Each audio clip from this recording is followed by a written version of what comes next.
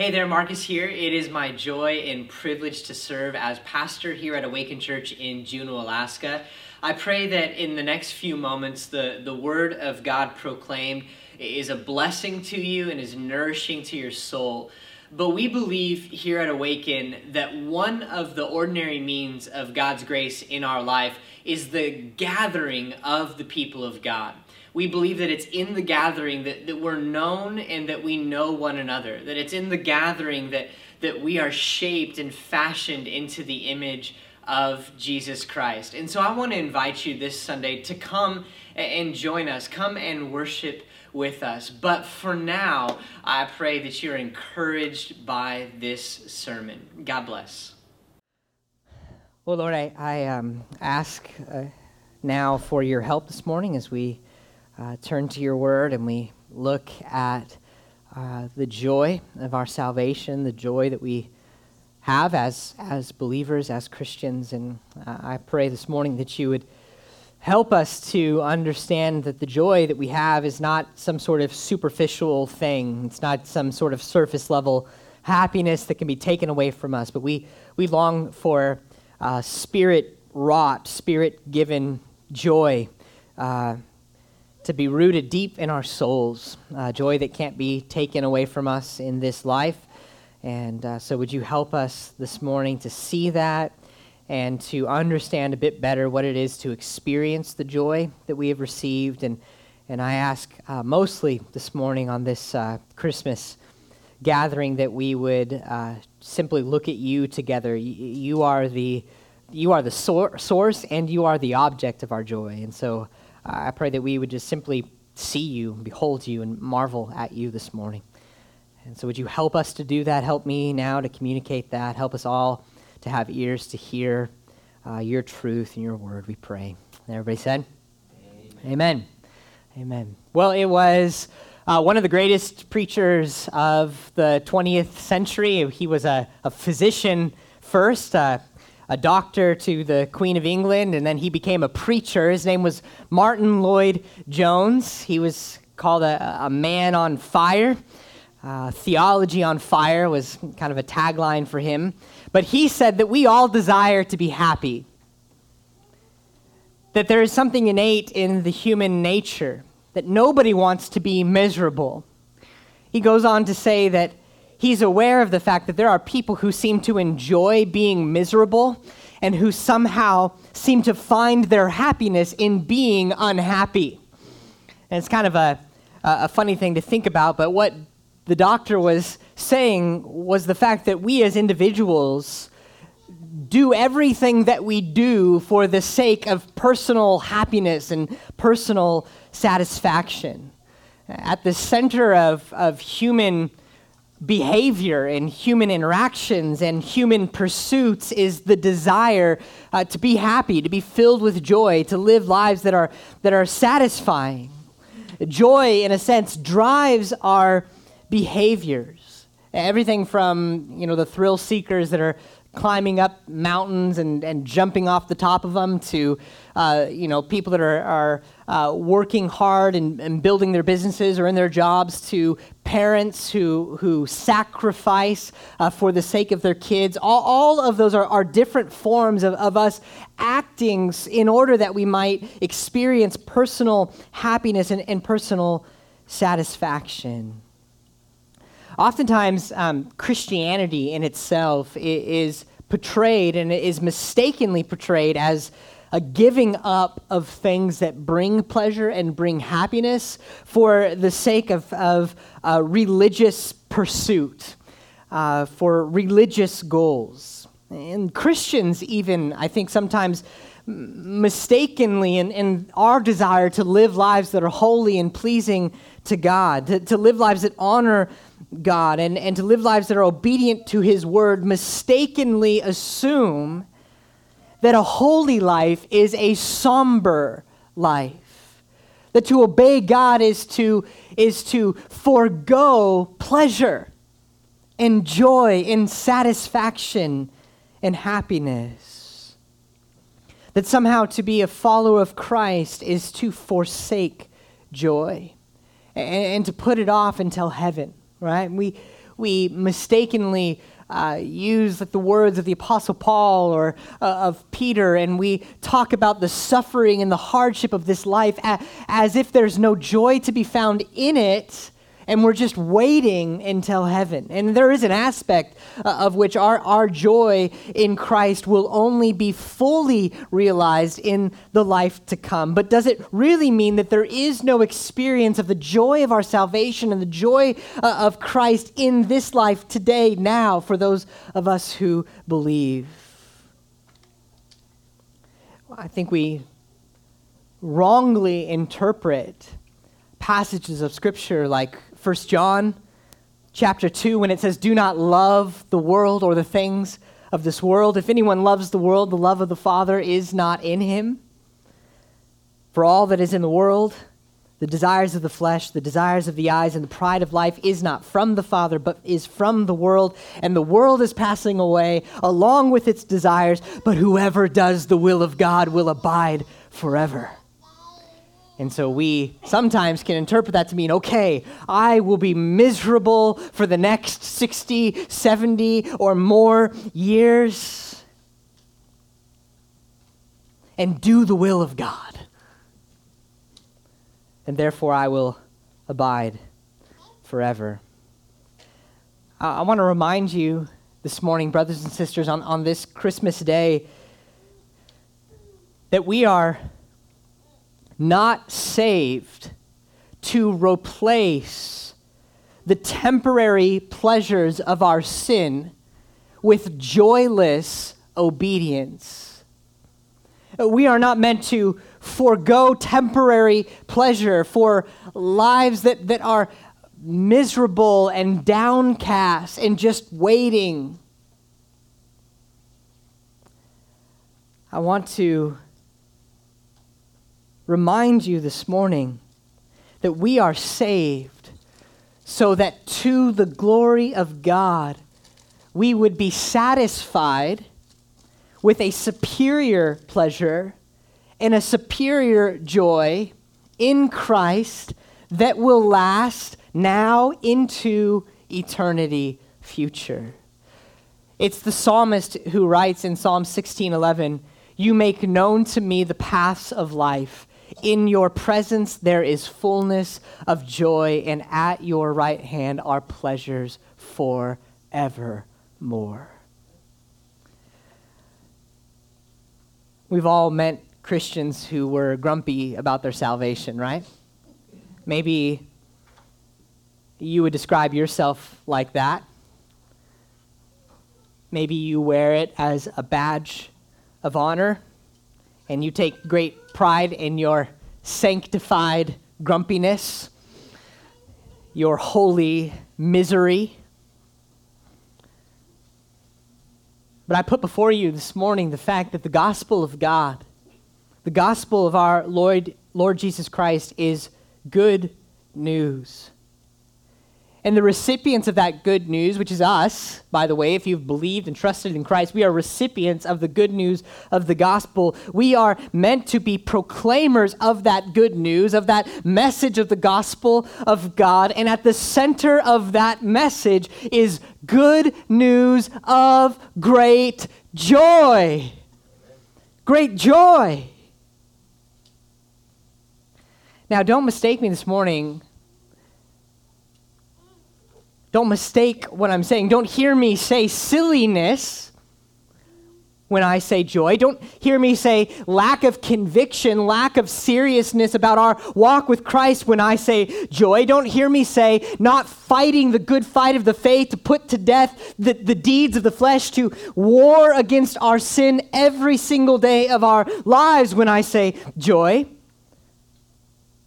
Don't hear me say not holding one another accountable when I say joy. And certainly don't hear me say temporary emotion, right? Conjured up in religious gatherings by light and smoke and repetitive music when I say joy.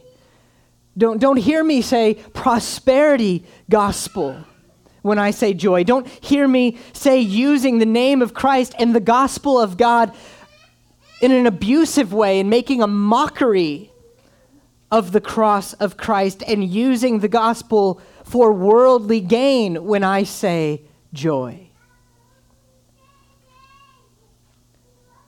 But the message that the prophets looked forward to and spoke about and anticipated, and the news that the angels announced 2,000 years ago, and the message that we are to proclaim is a message of good news, of great joy that will be for all the people. The basis of our joy, the grounding, the rooting of our joy is our hope in Christ that we've looked at together for the last 3 weeks. The joy of our souls, it finds its focal point. It's fixed on the person of Jesus Christ and the truth of the gospel, the truth of God's word that has been revealed to us, and our hope of eternal life with him. That is the root of our joy. And our hope, which is the root of our joy, gives us confidence so that we can say with the Apostle Paul, who wrote under the inspiration of the Holy Spirit in Romans 8, verse 18, he says, and I think this is helpful for us, especially this year, "For I consider that the sufferings of this present time are not worth comparing with the glory that is to be revealed to us. For the creation waits with eager longing for the revealing of the sons of God. For the creation was subjected to futility, not willingly, but because of him who subjected it, in hope that the creation itself will be set free from bondage to corruption and obtain the freedom of the glory of the children of God. For we know that the whole creation has been groaning together with pains of childbirth until now. And not only the creation, but we ourselves, who have the first fruits of the Spirit, groan inwardly as we wait for adoption as sons, the redemption of our bodies. For in this hope we are saved. Now, hope that is not seen is not hope, for who hopes in what he sees? But if we hope in what we do not see, we wait for it with patience. And likewise, the Spirit helps us in our weakness. For we do not know how to pray as we ought, but the Spirit himself intercedes for us with groanings too deep for words. And he who searches the hearts and knows what is in the mind of the Spirit, because the Spirit intercedes for the saints, that's us, according to the will of God. For we know that those who love God, all things work together for good, for those who are called according to his purpose. For those whom he foreknew, he also predestined to be conformed to the image of his Son, in order that he might be the firstborn among many brothers. And those he predestined, he also called. And those who he called, he also justified. And those whom he justified, he also glorified. So what shall we say then to these things? If God is for us, then who can be against us? He who did not spare his only Son, but gave him up for us all, how much more will he not also graciously give us all things? Who can bring a charge against God's elect? It is God who justifies. Who is to condemn? Christ Jesus is the one who died, more than that, who was raised and who is at the right hand of God, who indeed is interceding for us right now. Who shall separate us from the love of Christ? Shall tribulation or distress or persecution or famine or nakedness or danger or sword? As it is written, for your sake we are being killed all the day long. We are regarded as sheep to be slaughtered. No, in all these things we are more than conquerors through him who loved us. For I am sure that neither death, nor life, nor angels, nor rulers, nor things present, nor things to come, nor powers, nor height, nor depth, nor anything else in all creation will be able to separate us from the love of God in Christ Jesus our Lord. That is deep-rooted joy in the depth of one's soul that is produced by the Spirit, focused on Christ, focused on His Word, rooted in the gospel. It is a joy that was anticipated by the prophets, proclaimed by the angels, or announced by the angels, and now proclaimed by us, by the church, now and forevermore. That is a joy that cannot be taken away because it is rooted in our hope that we have said for 3 weeks now is unshakable and unchanging and cannot either be taken away from us. This time of year, around Christmas, we are inundated in our culture with temporary pleasures, temporary joys, temporary highs that fade very quickly. And in fact, most family gatherings are fake joy mixed with a lot of strife and awkwardness, right? But we pretend to be happy. We're together, right? Just eat your food. We're happy. But church, we got to press through that, don't we? We got to press through that temporal, fake, surface-level joy. We got to get past that and understand more fully the lasting joy that we have in Christ. So that when we sing songs like "Joy to the World," the Lord has come. We're not singing "Joy to the Lord." We're singing joy, deep, rooting, everlasting joy has come into this broken world.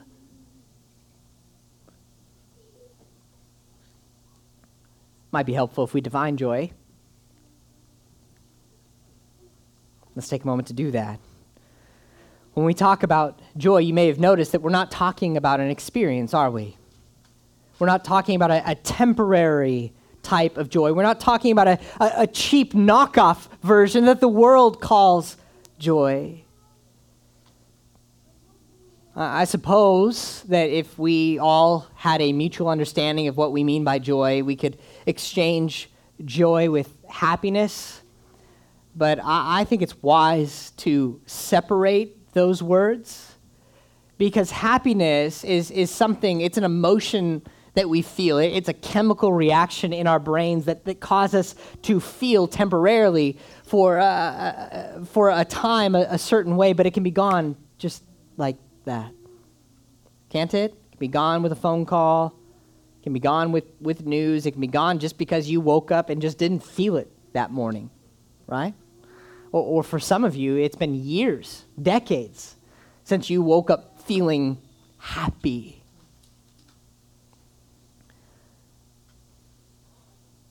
But when we talk about joy, we are talking about a joy that has longevity, that has its source, just like our hope, outside of us, and is not just in our minds, but is in our souls.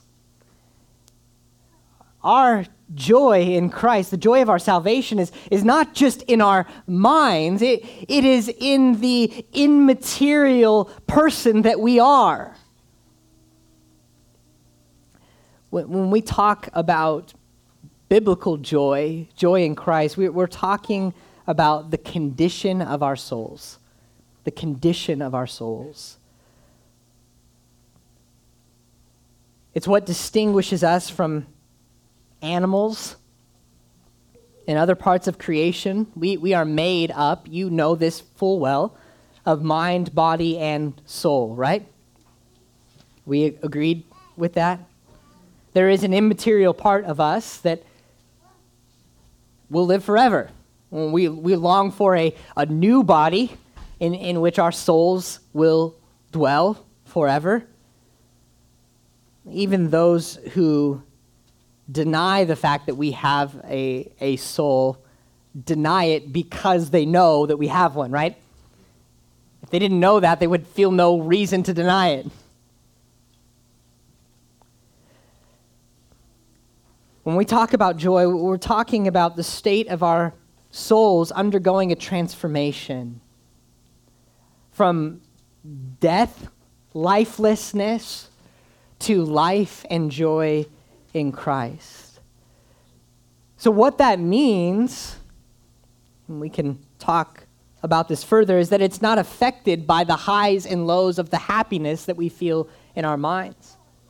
It is a deep-rooted joy in our souls that's not affected by the physical around us. Now, make no mistake, it should, if rightly understood, it should flow eventually from our souls into our bodies and our minds.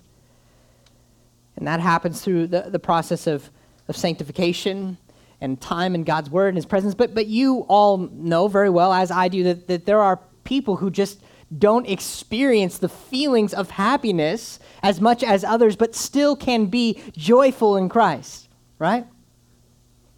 I'm one of those types of people. I'm full of joy right now, by the way, even though I look pretty serious, and I seem kind of angry about joy. But what I'm trying to explain to you this morning is that there's a distinction between temporary happiness and true abiding joy in Christ. It can't be taken away from us, even in the moments of our deepest sorrow. That's why the Apostle Paul says, I am sorrowful, yet always rejoicing. It's why Paul can also say that we consider it pure joy when we endure trials of various kinds. How many of you have endured difficult trials and you just walked around with a big old smile on your face like, yes, right? That's not the kind of joy that we're talking about. The artists Shane and Shane wrote a song a number of years ago from Job, and the chorus of the song goes, "Though you ruin me, yet I will praise you." That is deep, lasting joy. So how does that joy come about? How do we experience that joy? How do we get that joy? Well, perhaps the greatest thing about it is that it's not produced by us. It is rather produced in us by the Holy Spirit. You're familiar with the gifts of the Spirit that are listed out for us, primarily in Corinthians, and the first one on the list is what? Joy. Joy. Is it the first on the list? I didn't write it down. I'm sorry. On the list is the gift of joy. It is the fruit of the Spirit. I said the gifts of the Spirit. I'm sorry. The fruit of the Spirit in our lives. It's the work of the Spirit in us.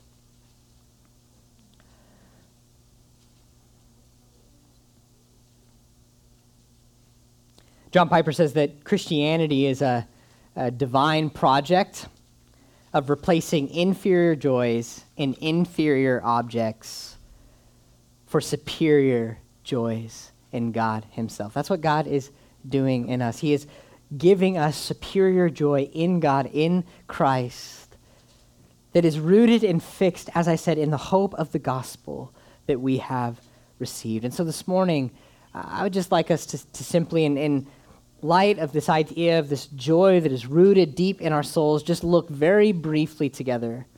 And then we're going to partake in communion and sing a bit more. But just briefly together, I want us to look at two different passages of Scripture. The first one is in Isaiah chapter 12. Isaiah chapter 12.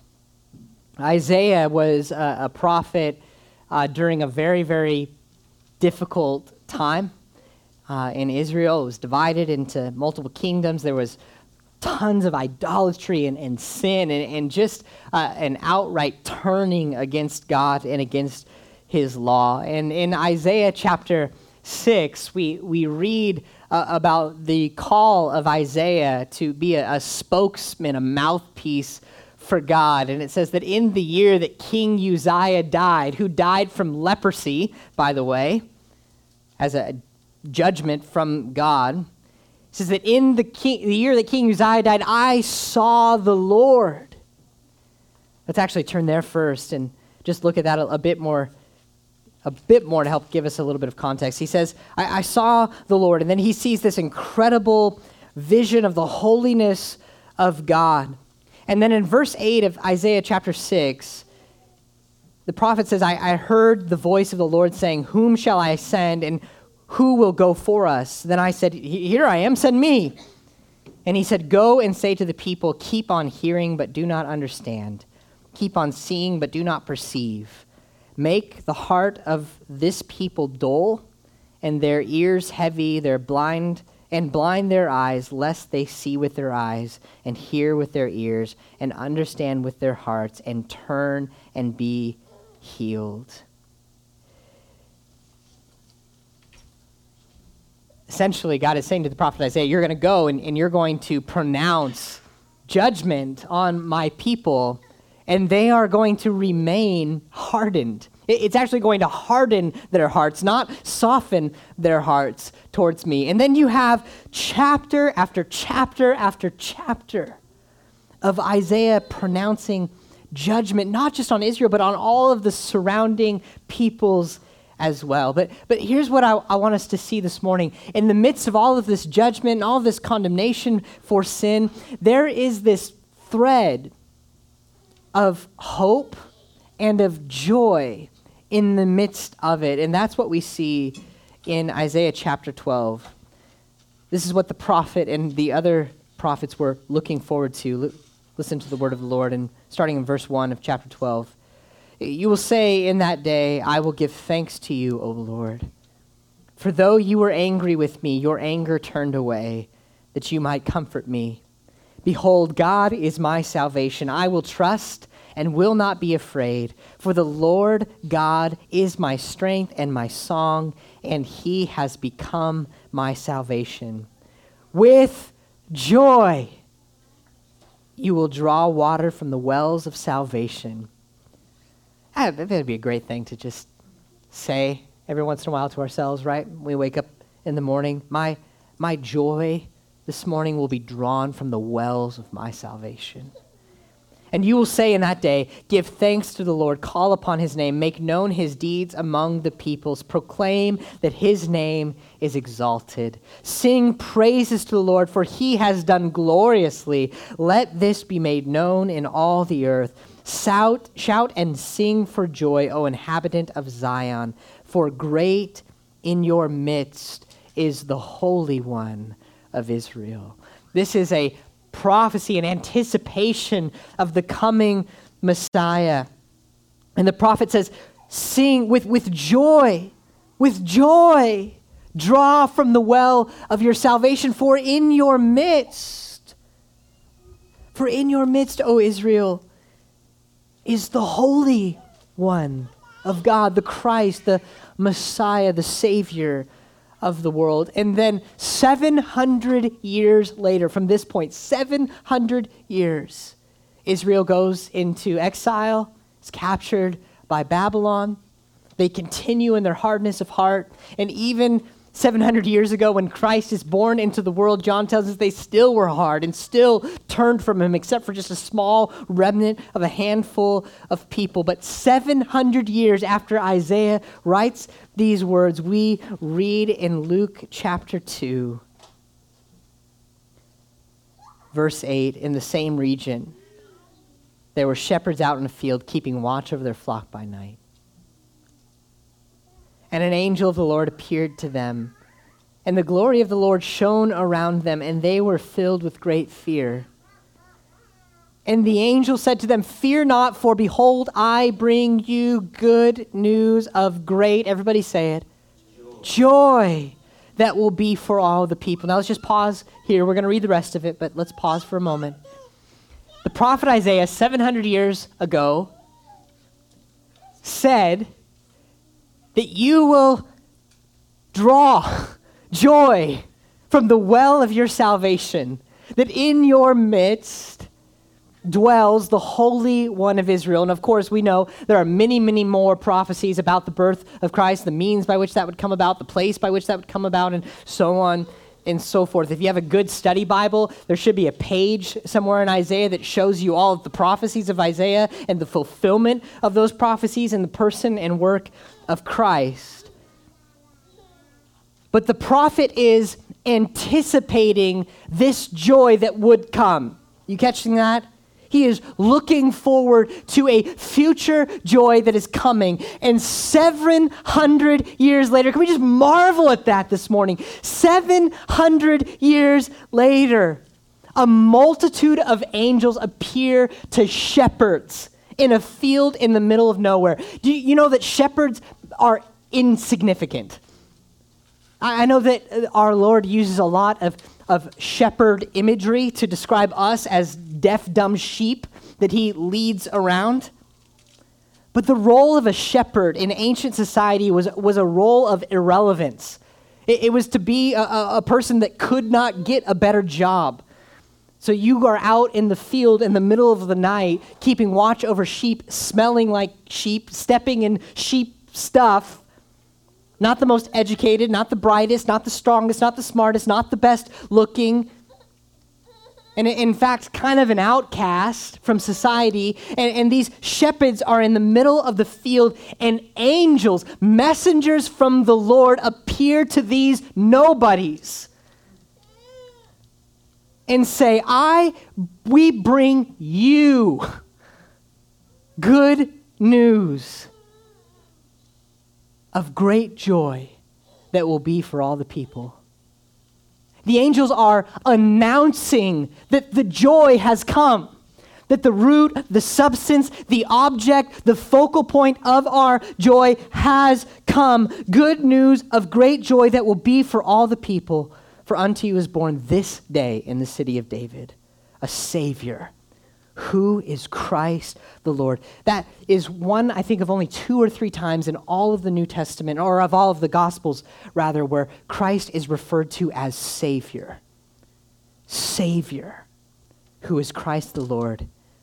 This will be a sign for you. You will find a baby wrapped in swaddling clothes and lying in a manger. And suddenly there was with the angel a multitude of heavenly hosts praising God and saying, "Glory to God in the highest, and on earth peace among those with whom he is well pleased." Why is God pleased with you? Nobody's confident? Okay, that's fine. No? Thank you for trying, though. I appreciate that. He is pleased with you because of the finished work of Christ. There is no man in whom God is pleased with outside of the finished work of Christ. When the angels went away from them into heaven, the shepherds said to one another, "Let us go over to Bethlehem and see this thing that has happened." The prophets looked forward to it. The angels announced it. And church, it is our responsibility to proclaim it. To proclaim it. That is, in essence, our responsibility to take the message of the gospel that we have received and proclaim this good news of great joy, right? This good news of great joy. Our joy is not to remain hidden, but is to be proclaimed. It is to be proclaimed. There should be something unique about us that even in the midst of trials and difficulties, we seem to have an unshakable sense of certainty and of joy that does not come and go with circumstance. I just remind you that this is not something that you produce. This is a gift given to you by God. It is the gift of joy. It is produced in you by the Spirit, and it is rooted in the hope that we have in Jesus Christ, our Lord. So this Christmas, and for the rest of our lives, let us proclaim with great joy our salvation. We might not be able to speak with very much joy about our circumstances. That's fine. You might be able to praise God for his blessings in your life, and that is wonderful as well. But for all of us, there will always be highs and lows in our lives. But what we have as Christians is the ability to rejoice always. And again, I say, rejoice. Amen? Amen. Would you stand with me this morning? Let's pray, and we're going to sing together, and we'll take communion, and then we'll close in song one more time. You guys can come forward.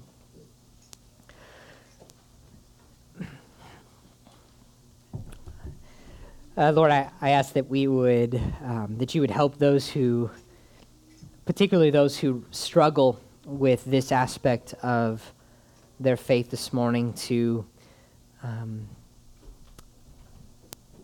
understand and experience a bit better the joy of their salvation, that we together as a church and as a people would fix our eyes on you